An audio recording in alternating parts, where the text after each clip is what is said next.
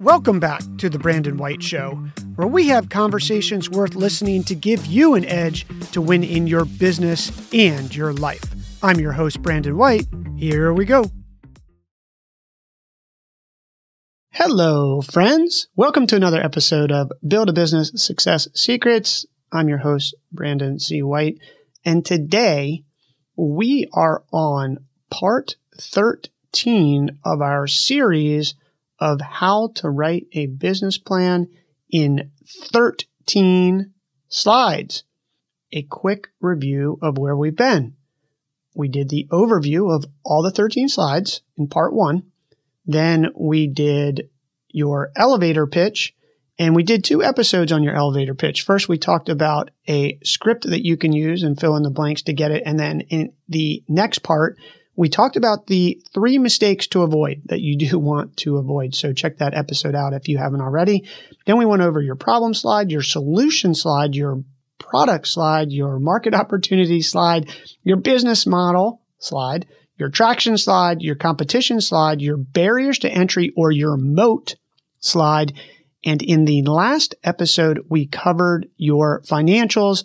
And if you are working on them, awesome. If you haven't got to work on them, get started, because that is where we get to find out how much money we make. And then in part 13, today's episode, we tackle your team slide. Let's not waste another second. Let's get to it.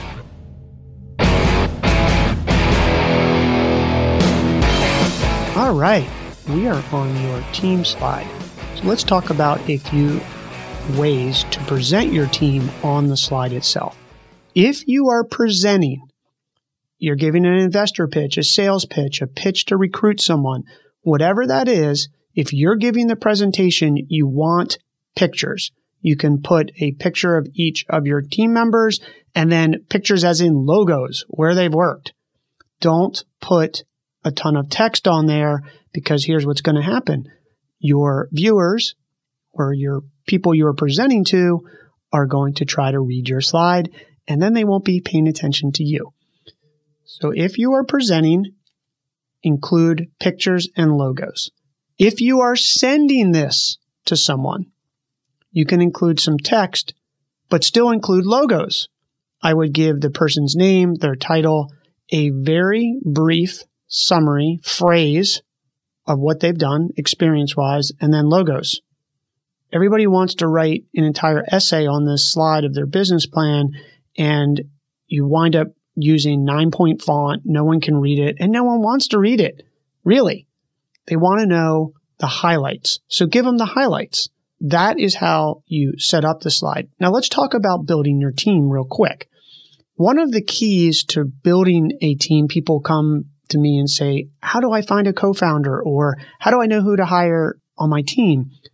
The first part of that process is understanding your strengths and then backfilling your weaknesses with people who have that superpower, if you will, and that's their strength. So if you aren't good with numbers, find someone who's awesome at numbers.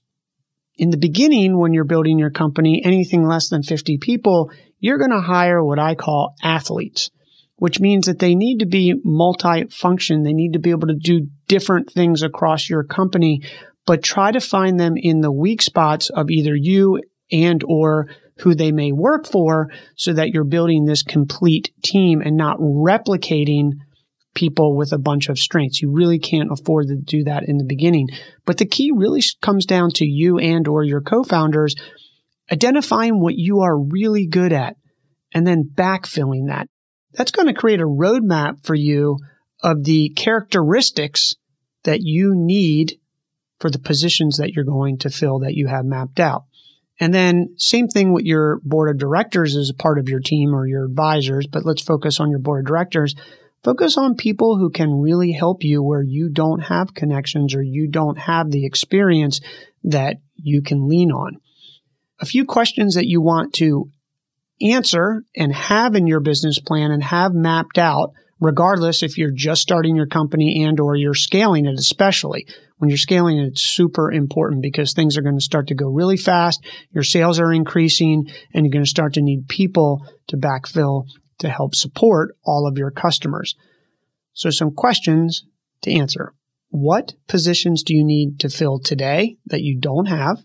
What do you need in 6 months? And then what do you need in 18 months?